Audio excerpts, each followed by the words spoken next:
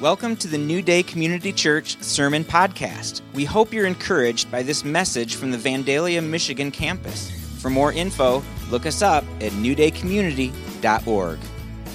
This is what church is, a big aspect of church. And so normally, we preach scripture. I love Bible teaching. That's my passion. And we like to have a good, strong message that's applicable to your life. But today we have to talk about church. We have to talk about who we are. We can put up the slideshow. And where we're going as in the future.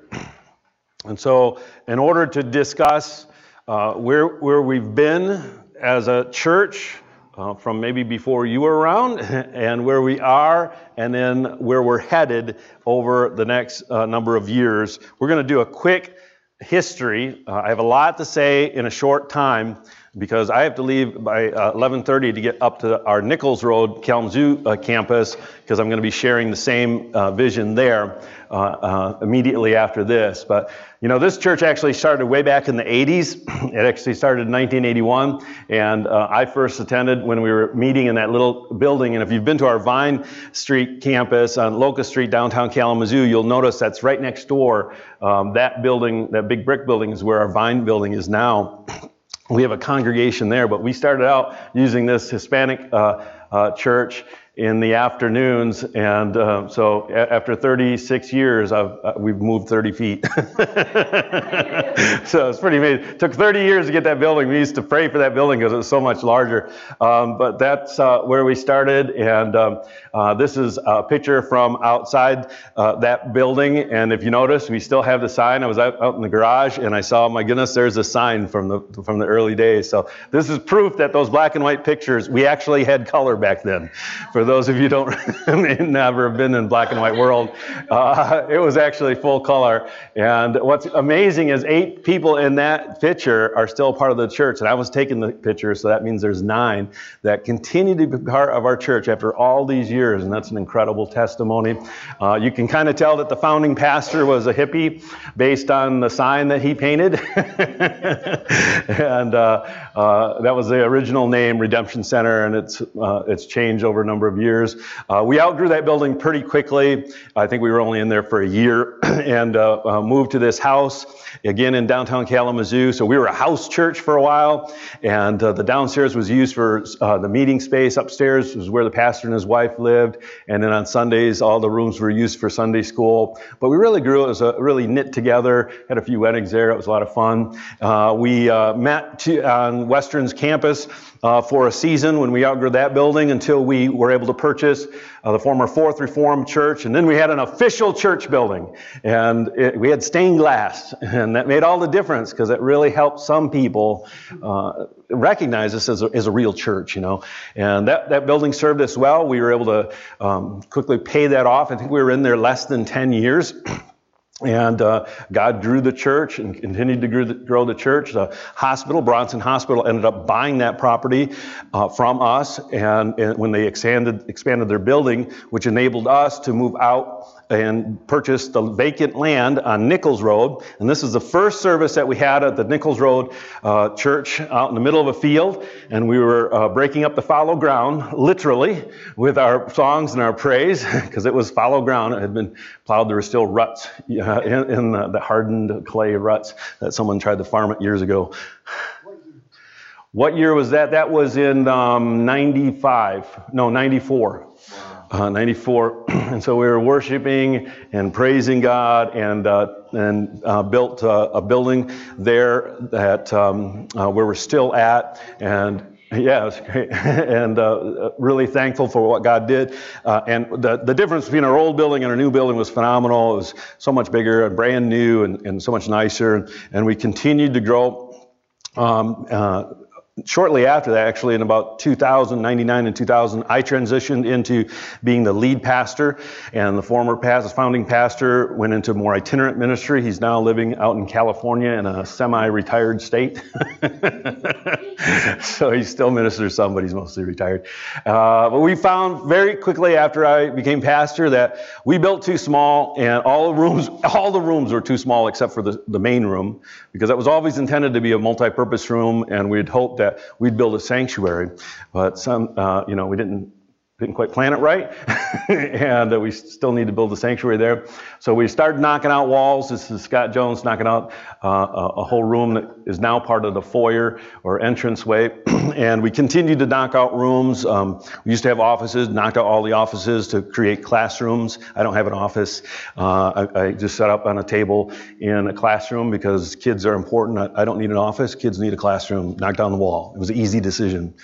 So once we kind of maxed out that space, God led us to grow in a different way. And about 4 years ago, we grew by growing sideways, all right? And we had planted a church. Actually, we had planted 2 churches. After I'd become pastor, we planted a church up in Grand Rapids. And then we sent Scott and Stephanie Jones to plant a church in South Carolina. They're doing phenomenal. Their church is about the same size as our Kalamazoo church already. And but then God opened up the doors for us to get this building and raise $100,000 to renovate it. And this was a big stretch for our Kalamazoo congregation because I actually had one family, a pillar in the church. You know, they were like, can one pastor actually pastor 2 churches? Is that even acceptable? You know, and historically, that's actually the norm. They didn't know that, but we gutted this whole section. This was the first service, and it was cold in here. It was a cold thing. There's something about the first service we did at the Vine Building was cold too. It's kind of interesting. I don't know if there's a pattern there. It's Michigan. That's what it is. So, and didn't it turn out well? Come on, look at this. That's a big change, eh?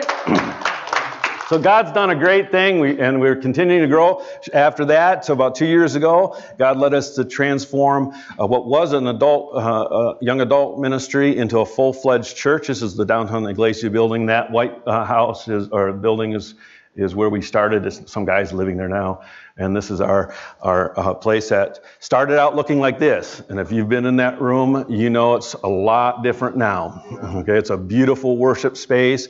And we took years and tens of thousands of dollars over the years to renovate it into a worship space. So there's an active congregation there. There's a good picture of Scott, pastor of the South Carolina church, preaching in our Vine church. And this is Anthony, who you all should know. He teaches from time to time down here, and his beautiful wife, Nicole, and their site pastors. And so we launched them in. So now we have 3 congregations, and they're all doing well, okay? And I love it. I'm really excited.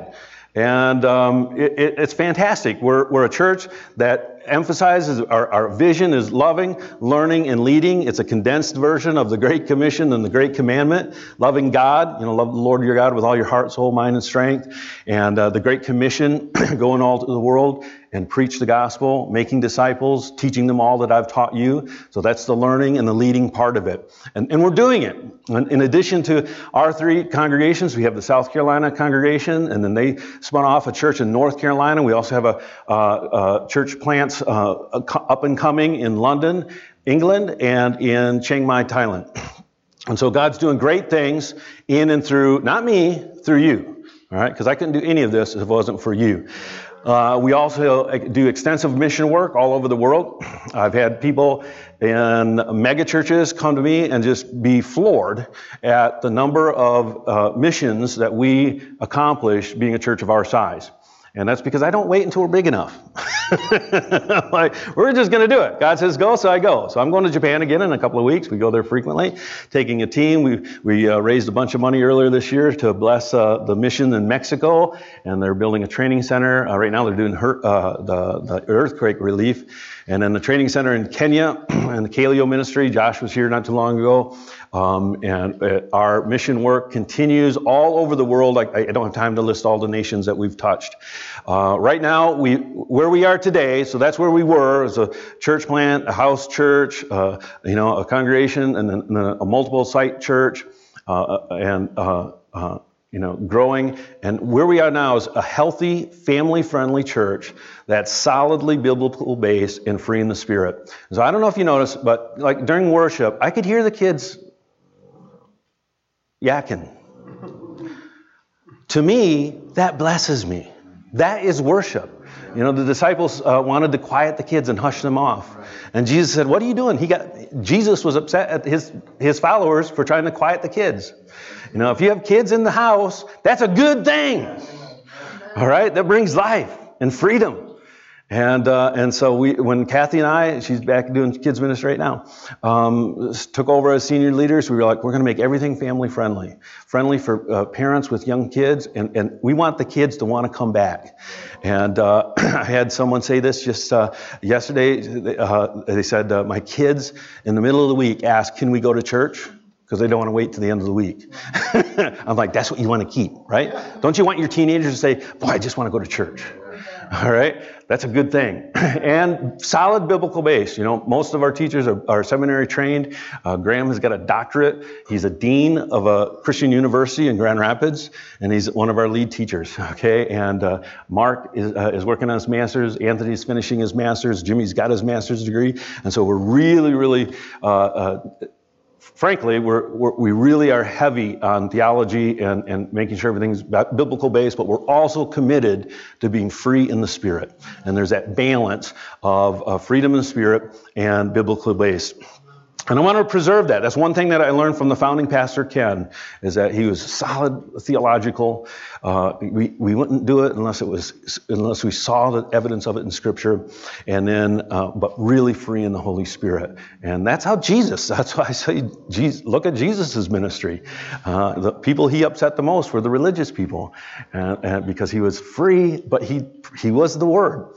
And then we're also an Antioch church, and if you were here a couple of weeks ago, I forget, it was last week or 2 weeks ago, where I talked about church's mission, and that the church was first called Christians when they started a church in Antioch. And that's significant because Jesus said, wait until the Spirit comes and you'll be my witnesses in Jerusalem, Judea, Samaria, and to the ends of the earth. Well, Antioch was part of the ends of the earth. Okay, that was beyond Israel up into what we now call Syria. And when they started the church, it was actually reaching the Gentile world. The identity of being Christians, people who live in Christ, was put on them. And that's the identity that we've walked in now for 2,000 years. And so I believe it's significant that when we begin to fulfill that Great Commission, we really step into our calling as a church, our identity. And what I mean by this, that we're known as an Antioch church, is in our worldwide network of churches, many other churches look to us as an example because they're small churches or medium-sized churches. Technically, we're a medium-sized church by numbers, because we're one church with 3 congregations. And so the total number of how we're doing this is a pattern that other people look to help replicate and how to grow. And so, quite frankly, almost every week I'm on the phone with some pastors from somewhere in the country or in the world, encouraging them and saying, well, this is how we do it, and this is how we solve that problem. And so, again, that's not me. That's you, all right? If the Kalamazoo Church didn't take the risk of investing in coming down here and raising a bunch of money and putting in, I can't even count how many hours we've put in, Mark and I and others have put in to get this up and running, we wouldn't have reproduced, but we did. And now you are contributing so that we can continue to reproduce.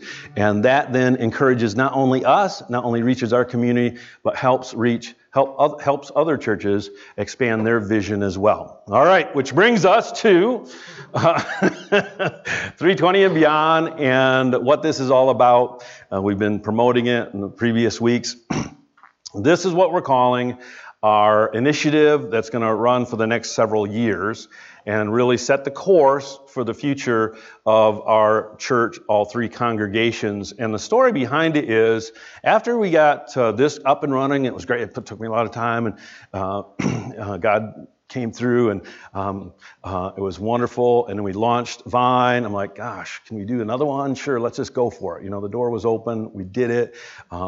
And that was going well. But I realized that we had 3 congregations, but each congregation had a unique barrier. Okay, there was a growth limiting factor. There was something I could see, Vandalia's doing good, but in order to get to the next level, we got to do something. What do we have to do to get it growing and really effective at reaching Cass County? There's 52,000 people in this county. 52,000 people, and so Tens of thousands of people have no connection with God, and we're commissioned. This is our Jerusalem. We have to reach this. So how can we do it? And same with Vine. How can we break through the barriers there? Nichols, how can we break through the growth barriers there? And I was struggling. I was really struggling, and I needed advice. I was praying, and lo and behold, I get a phone call from an old friend. I've known him for over 20 years. He's sitting over in the corner. He's going to speak in a few minutes. Mark, wave your hand. Mark Jeevert got tremendous experience in leading a lot of different things. I worked with him when the churches in Kalamazoo united. When I first started being a pastor, it was hard to even find another pastor to say hello to, okay? Because pastors hide in their offices, okay? Serious, it's kind of a weird dynamic. But we being me and a number of other pastors committed to, for 10 years, I met weekly with a group of pastors. We had pastors' prayer cells, and then we did joint events. And one of the events was, for the first time ever, Western Michigan's football stadium, Bronco Stadium, was used for a non-Western event. And we pulled it together, mostly Mark. I watched him do miracles in pulling together a massive event in less than 2 weeks. And it went off fantastic. And a few years before that, I watched Mark and others pull together, filling Wing Stadium to capacity on an Easter morning service, getting, I don't even know how many churches coming together.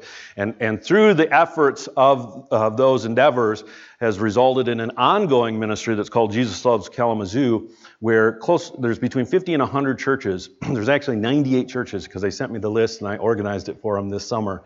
They were saying 50, and when I got the list and organized it, there's actually representatives of 98 churches or ministries that are active in the Jesus Loves Kalamazoo.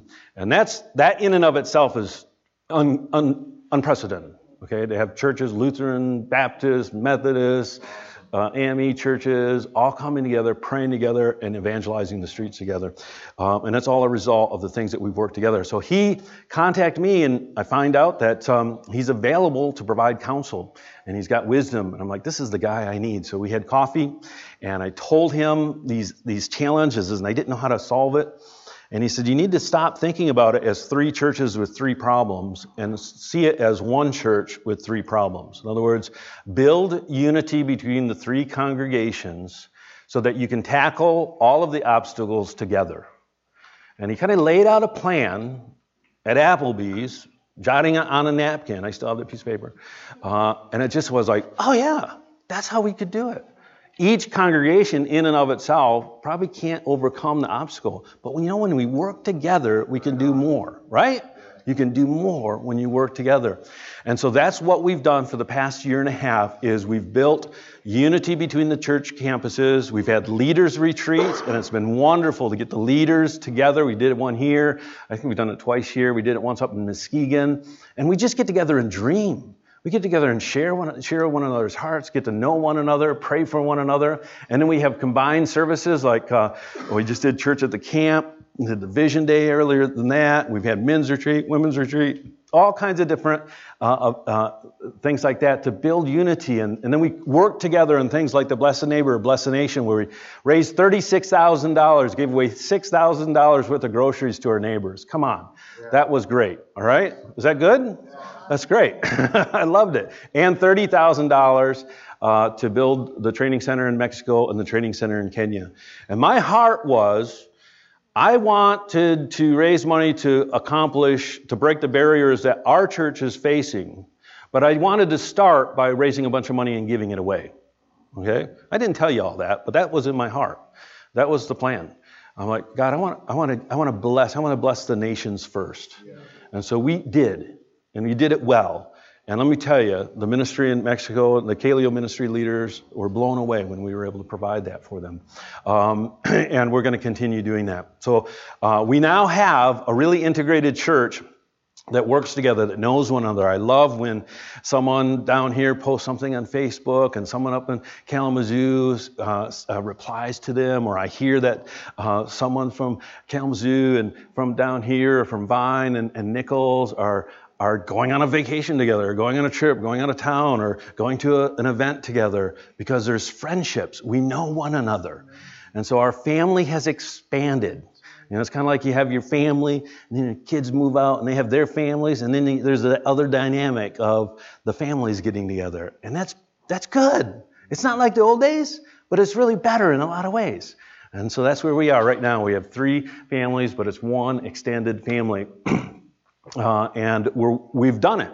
And I believe that we're at a place of integration and unity that we've never been at before. But that then brings us to, okay, how are we going to break through and push through the barriers that each congregation has? And that leads us to the future. And our scripture that we're basing all of this on is Ephesians 3:20, and that's why it's called 3:20 and beyond. And it says, to him who is able to do far more abundantly beyond all that we ask or think, according to the power that works within us, to him be the glory in the church. Where? In the church. So this is about church. In the church and in Christ Jesus. All glory in the church goes through Christ Jesus to all generations forever and ever. Amen. It's a great, powerful scripture, and I don't think it's talking about heaven, folks. All right? It's not talking about heaven. Because what's going to happen in heaven, pretty much guaranteed. All right? Heaven's going to be glorious, right? All right? That's after the battles. This is talking about now. That's why it says now to him. Now. Not someday off in the sweet by and by. All right? Now, he is able to do now far more abundantly beyond all that we ask or think. And so I believe that's for now. Beyond what we ask or think means it's beyond what we imagine the ability doing ourselves. It's beyond what we could comprehend attaining within our own power. And this is really key, folks. If you're believing for something that's possible, then you're not believing in something that requires God to do. All right? If it's possible within your means, then it's not the far beyond what we're able to ask or think.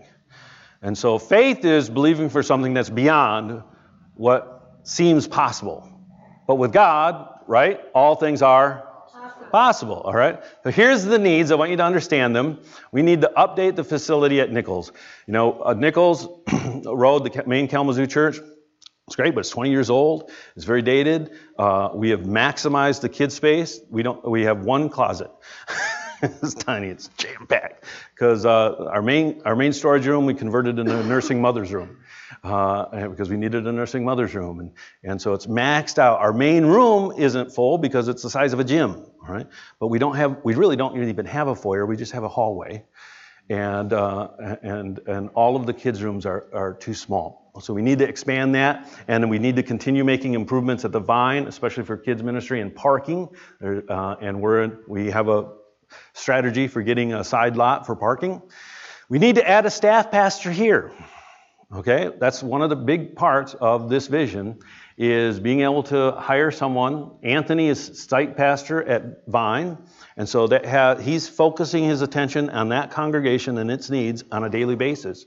And Mark's doing great here. I'm here. Per capita, per member, this church has more pastors probably than any church in North America. We got Dale, who's an amazing apostolic pastor, years of pastor, myself, Mark, but I understand that it's like shared. And we want somebody that's focused on this congregation, focused in this community. And that's part of the goals of this campaign is to have enough finances so that we can hire someone and pay them well. And then in order to sustain these ministries, this building is quite nice. We have a little bit more renovations to do, but we have future plans. We want to expand this and improve it. But of the 3 campuses, this is the nicest because it's freshly renovated. But we need to sustain it by paying off the debt that we owe on this building. Okay, so we do own it, but we owe on it a significant portion. We owe on Nichols and we owe on Vine. And if we're able to reduce or ideally pay off those mortgages, that would position all 3 campuses to be able to afford the improvements and the staffing that's necessary. Okay, so it's freeing up cash to use that money to not put it in the pocket of the bank, but to put it in ministry. All right, so I'm not saying we're preaching a doctrine of debt-free. I mean, that's always the goal. But the goal, I believe it's good stewardship. let's use the money to the most impact so that this church has the most impact, that Vine has the most impact, that Nichols has the most impact, and then to position us to continue to plant churches elsewhere. In order to do these things, we need $1.5 million. Somebody laughed? You laughed? Because it's so doable. I love that. Thank you, Misty. Give her a hand. Yay. It really is, you know. If you look at it in your own resources, it's not doable. But when we combine all three congregations, it's within the reach. And this is one of the things that Mark, who has expertise in this area, ran the numbers. He looked at our finances. He looked at our attendance. He said, this is what a church of your size can reach. You know, and this is not the easy goal, but this is not the impossible goal, but this is a stretch. We're already a very giving church. We rank very high on the amount giving. But this is going to be a stretch in 3 years. If we're able to do this in 3 years, then it would free all three congregations to really expand substantially. Whether we do it in 3 years or 30 years, these are the things that need to be done. Right. And I'm like, let's focus and get it done so we can get on to the next thing. To do this, I'm asking each participant, every person that's a part of New Day, to prayerfully make the largest financial commitment above and beyond your regular giving and tithing to meet this goal. All right. So the question is, like Kathy and I, we've always given money to missions because I have a heart for missions. That's why I go all over the world. Okay, because I have a heart for missions. God told me right after I got saved, within months, I went to a big missions convention, 17,000 people. I was ready to go to the Muslim country. I'm like, sign me up. And God spoke to me very clearly. It was probably one of the first times I heard God so clearly. He said, you're not called to go, you're called to send. This rocked my world. You're not called to go, you're called to send. And so I'm like, yes, sir. And so I've been sending ever since. Now I get to go and visit the people I send and places to go, you know, but I just go for a week or two and come back.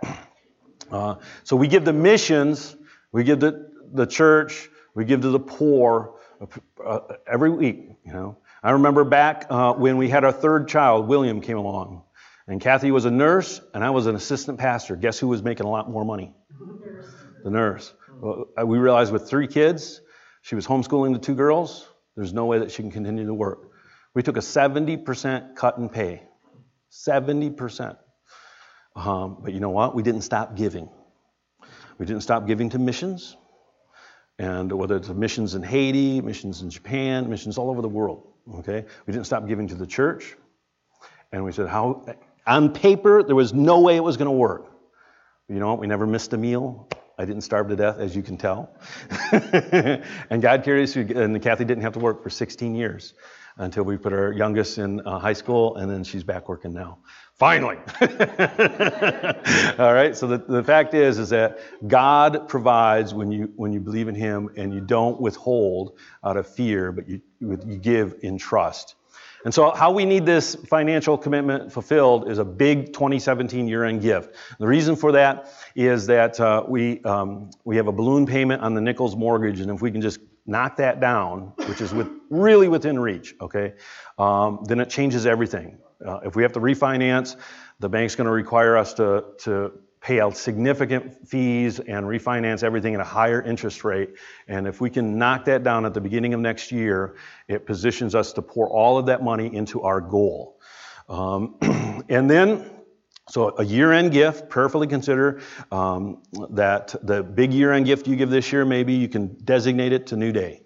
And, you know, I'm not saying don't give it to other charities that you support. I'm asking you to pray and ask God what you can do. This is the one time, I don't do this very often, that we're saying, hey, let's raise money for this church. And I think we can do that. And then a 3-year commitment where you say, over the next 3 years, I'm going to give this amount of money. And we want you to take time and pray about that and do what God leads you to do, whether it be a weekly amount, a monthly amount, an annual amount, however God leads you. A few whys, why we're doing this. I want you to understand the why, not just the what. We want to continue each congregation growing and getting healthier and being more effective at reaching our communities and going beyond what we currently are. We could stay where we are right now. It's nice and comfortable. But that's not the command of Scripture. The command is to go, okay, to get outside your comfort zone. And so we don't have a plan where we're going to plant the next church. Every church, I said no 3 times to Vandalia. I'm like, good, go for it. Nice idea. But it was after saying no 3 times, another opportunity came up. I realized this is God. All right.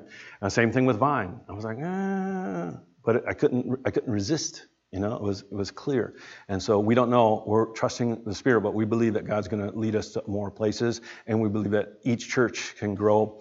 We want to raise up more leaders. We're really good at that. Okay, a couple that we released was our worship leader and elder in a church. Planted a church in Grand Rapids about 15 years ago. Scott and Stephanie, associate pastors, they're doing a great job down in South Carolina.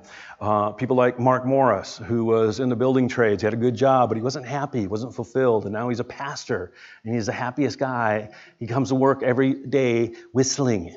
Okay, people like this worship team. Everybody that led worship this morning, they had never led worship before we started this church, and now we have a worship team.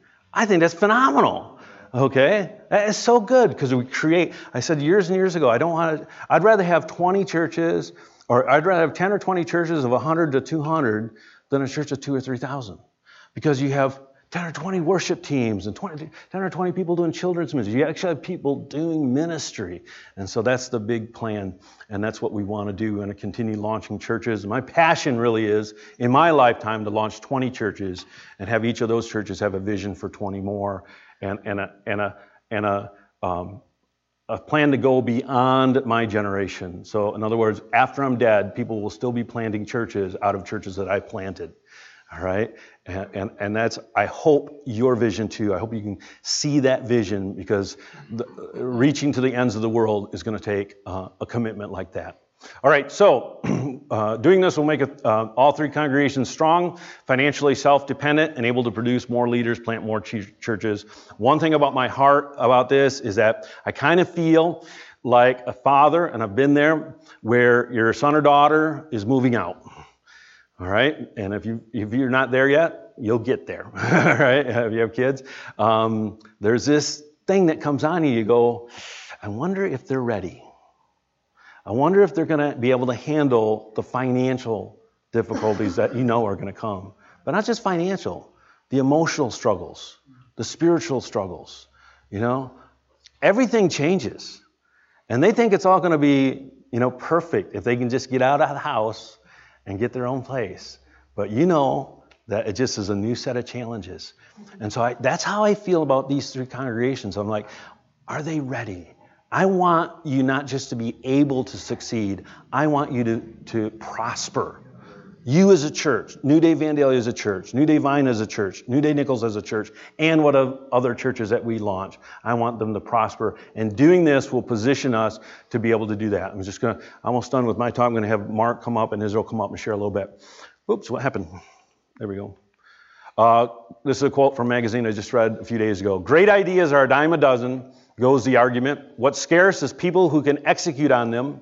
While the importance of execution is indisputable, a string of conversations we've had recently at Inc. has reminded us all that greatness always starts with the idea, or to be precise, an idea backed by ferocious belief. When I read that, I was like, ferocious belief. That's what I want. That's what I have. Okay? I have ferocious belief in the church. That's why this is here. Okay?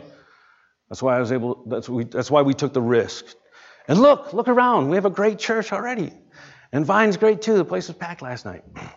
And Nichols is great, but I have a ferocious belief that we can do far more, exceedingly abundantly beyond.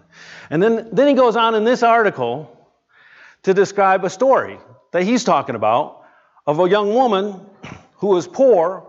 This was, if I remember correctly, the first woman entrepreneur who started a business, had nothing, and became herself a billionaire. A billionaire. And you know what her ferocious belief was in?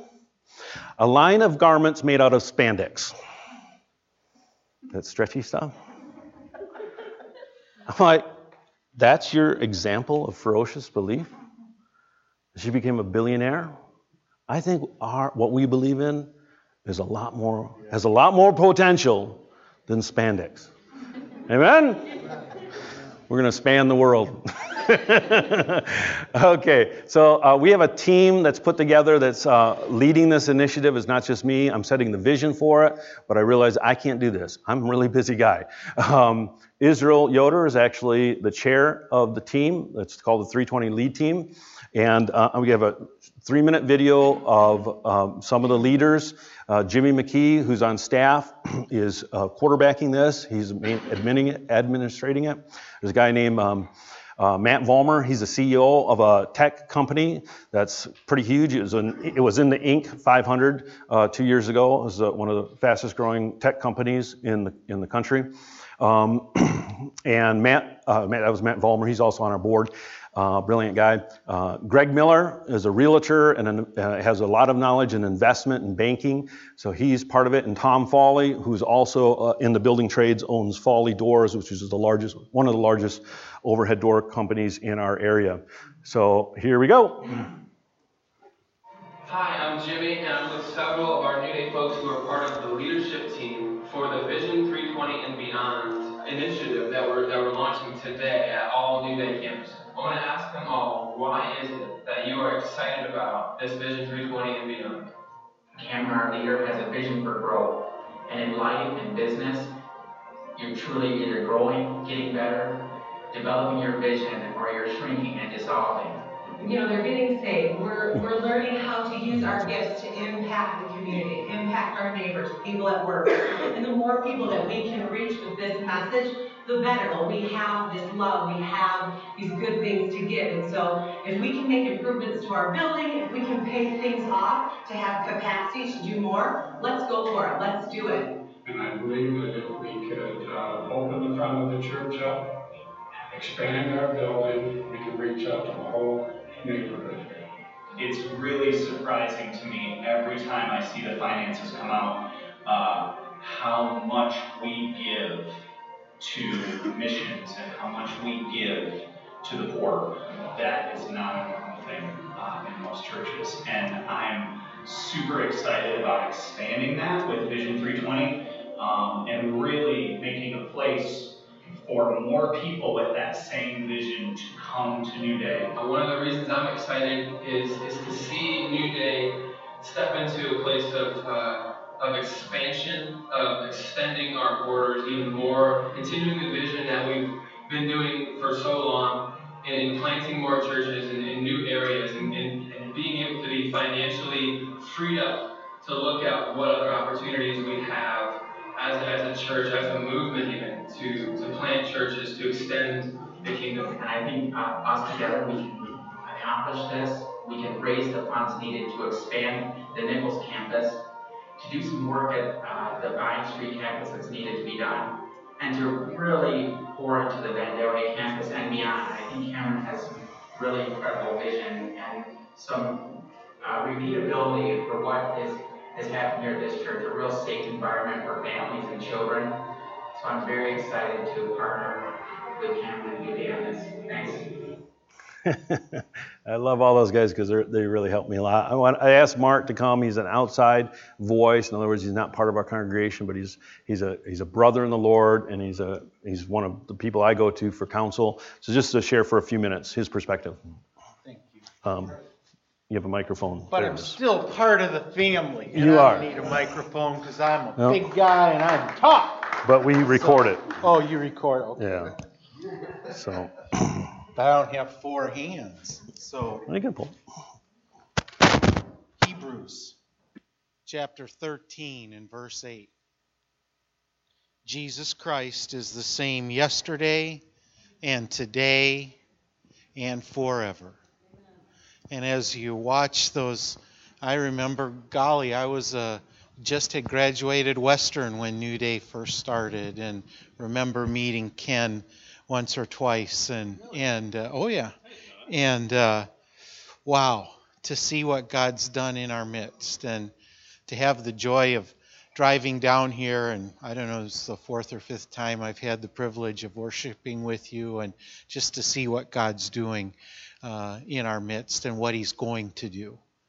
I read a book from a pastor in the Grand Rapids area.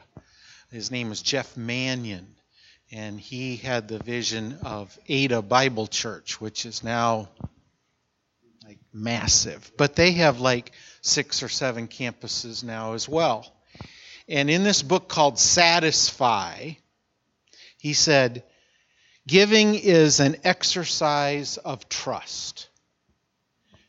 And that really, well, it wasn't a dagger, but God used it this summer to motivate me of how much was I trusting God. And there have been a number of times in our lives, in my married life with my wife, where we've trusted God.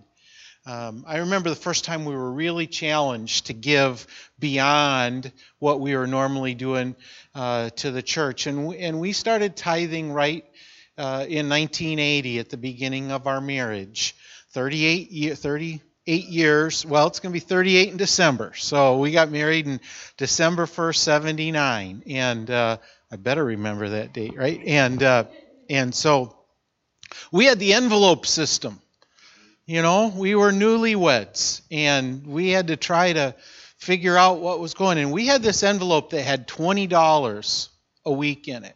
That was emergency, or, you know, if things were going okay, maybe we could go to a movie or something like that. Because between the two of us, I think we were making about $17,500, you know. And so by the time you had your giving envelope and everything else, there wasn't a lot left. And we were challenged with what could we do for a special project over 3 years. And Debbie and I decided to give that $20 a week in our emergency envelope. And God seemed to always replenish that $20. I don't know how, but the Bible's full of those kind of stories, right? The 5 loaves and the 2 fishes and the oil in the pots and everything like that. I mean, that's the God we serve. And when we say, you know, this isn't impossible, we can laugh like Sarah laughed. Like, you know what? God can do it. And so that was just one example of what, and I didn't hit me at the time, but $20 a week over 3 years, $3,000. You know, and if they had said, all right, fill out this card and say over the next 3 years, I'm going to give $3,000. I mean, I'd have gone, right, you know. We just found out that we're going to have our first baby and all. But God did it.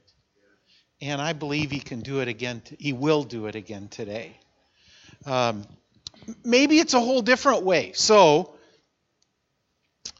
1981, I started working for a bank corporation in Kalamazoo. First National Bank, which became First of America, which became, you know, I mean, they keep buying them, right? And for the 3 years that I worked at First National to First of America, I had forgotten that $50 a paycheck had gone out, no, $25 a paycheck had gone out, getting paid twice a month, so $50 a month had gone out to buy stock. Forgotten all about it.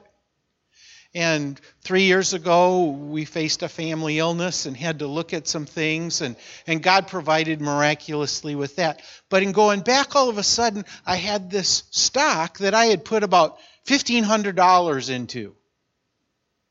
Was worth 5 times that amount now. And that we ended up giving that money. And I didn't have that tax burden or all that kind of stuff. We could give 5 times more than we thought we could give. Just in that one little, maybe that's some of you. I don't know. But God's going to do something supernatural in our midst. I really believe that. And the man who wrote that book that I quoted at the beginning also said this: giving is a natural outflow of a thankful heart. I stand as a thankful man. And I really believe that God is got me in front of a bunch of thankful people too. And that God's going to do something supernatural in our midst. And I'm praying and we're working hard to see that happen. Thanks, Mark. Mark's coaching me through this, and he's bringing his expertise. I just want Israel to share briefly his perspective. Why don't you come on up? Give Israel a hand. Come on.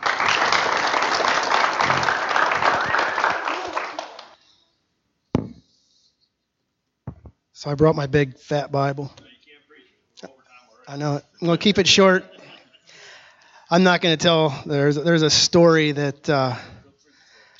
If we have time. I had something else. Many of you heard a story I shared about giving and how God had led me or prompted me to give everything I had away and put us in a vulnerable position.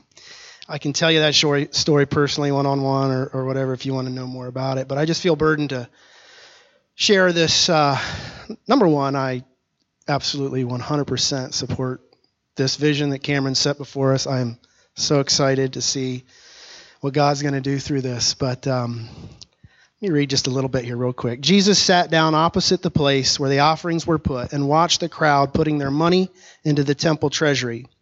Many rich people threw in large amounts, but a poor widow came and put in 2 very small copper coins, worth only a few cents. Calling his disciples to him, Jesus said, "Truly I tell you, this poor widow put more into the treasury than all the others. They all gave out of their wealth. But she, out of her poverty, put in everything, all she had to live on." That's the part that keeps sticking out to me. And I've been in that spot in my life where I put all that I had to live on in the treasury. It's scary. It's overwhelming. But it is such an amazing place to be. And I just would encourage us, if you're the rich man, put in all you have to live on. If you're the widow, put in all you have to live on. If you're somewhere in the middle, trust God to do what only God can do. It is a rich, wonderful place to live, place to do life. And I think there's an element in that I don't know how to put it, but it does something to the heart of God. I absolutely trust you, God, and here's the evidence of it. A couple other quick verses that I've been thinking about in this context.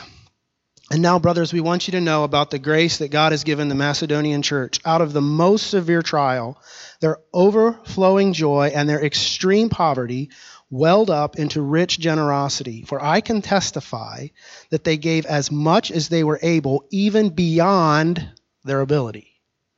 I'll let you figure out what that looks like to you, but again, that kind of puts us in a vulnerable and awkward spot where God can do great things.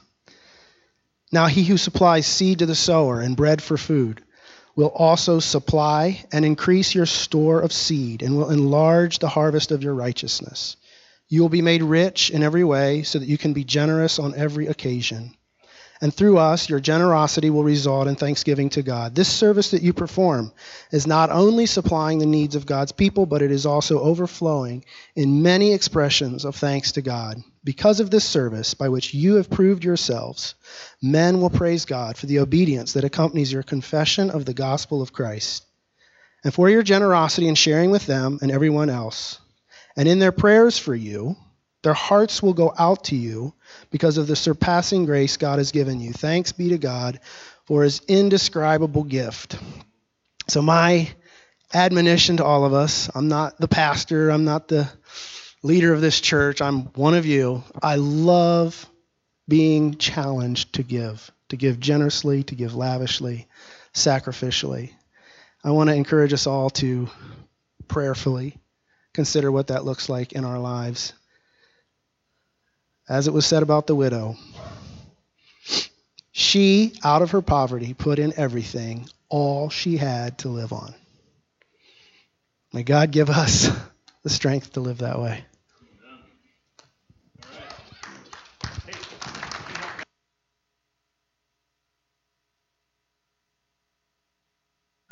Is not a big show, not a big program, not a lot of posters and videos and stuff like that. Go ahead and hand them out, because part of it is we want this to be about spiritual growth. This whole year has been on spiritual growth. We've been talking about the three journeys as a metaphor of spiritual growth. And so in this, we want this to be linked to spiritual growth. It's not just a fundraiser. We really want this to raise you spiritually. And so this booklet, one per person, we should have enough. The first page kind of explains how to use it. And Mark and I worked together to compile this and adapted it from another resource. It's 40 days with an idea or a quote about something concerning your stewardship of finances or wealth or possessions, materials. And then a number of scriptures, and you can look up one or two or all of them. There's 4 or 5 for each day. And just jot down what the Lord puts on your heart. Maybe you see something you never saw before. Maybe you have a question. Write it down. And prayerfully, what we're going to do is all 3 churches, if people respond to this and do it, if you do this, we'll all be thinking about this idea of how we steward our finances together. And by the end of it, through this time, also be praying, God, what do you want me to do? We're not going to manipulate you or force you. We just want you to hear God, trust that God can communicate to you and that you can hear from Him how you can be a participant in this goal and how you can reach this, as Misty says, very attainable goal. Over the next 6 weeks, we'll be distributing more information with some details. Some people are detail-oriented. I didn't want this meeting to be details. We've gone 15 minutes over already. I'm sorry about that. But we will be distributing details, and more explanations, and then pledge cards, mailing them out and having them available at church the first week of December. And we're asking by the end of the year, you have your pledge turned in, and then any year-end gifts as well that you can do. So we want everyone to be prayerfully seeking His will to see how you can participate. And I believe that when we work together in this, we can work with God to do far more abundantly beyond all that we ask or think. All right? Can we close in prayer? Father, I thank you for each person here. Lord, I pray blessing on them in every area of their life. I pray for their spirit, for their soul, for their body, as well as for their finances. Lord, that we can be faithful in every area of our life so that we can represent you to the world, what we're really called to do.